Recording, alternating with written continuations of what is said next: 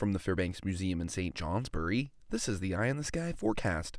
High pressure moving offshore provides another dry day, but with increasing clouds ahead of our next disturbance.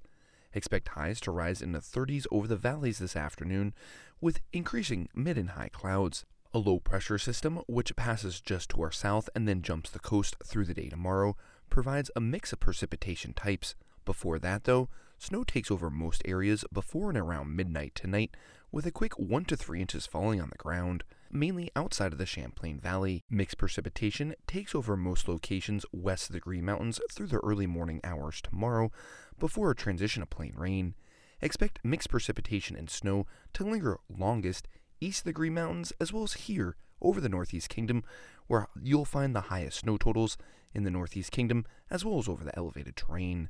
Checking out the forecast details, today, morning sunshine with increasing mid and high clouds from the west, remaining chilly and becoming a bit breezy later in the day, highs in the 30s. Tonight, cloudy with snow spreading west to east before and around midnight, breezy with early night lows in the upper 20s to lower 30s, a dusting of 3 inches of new snow.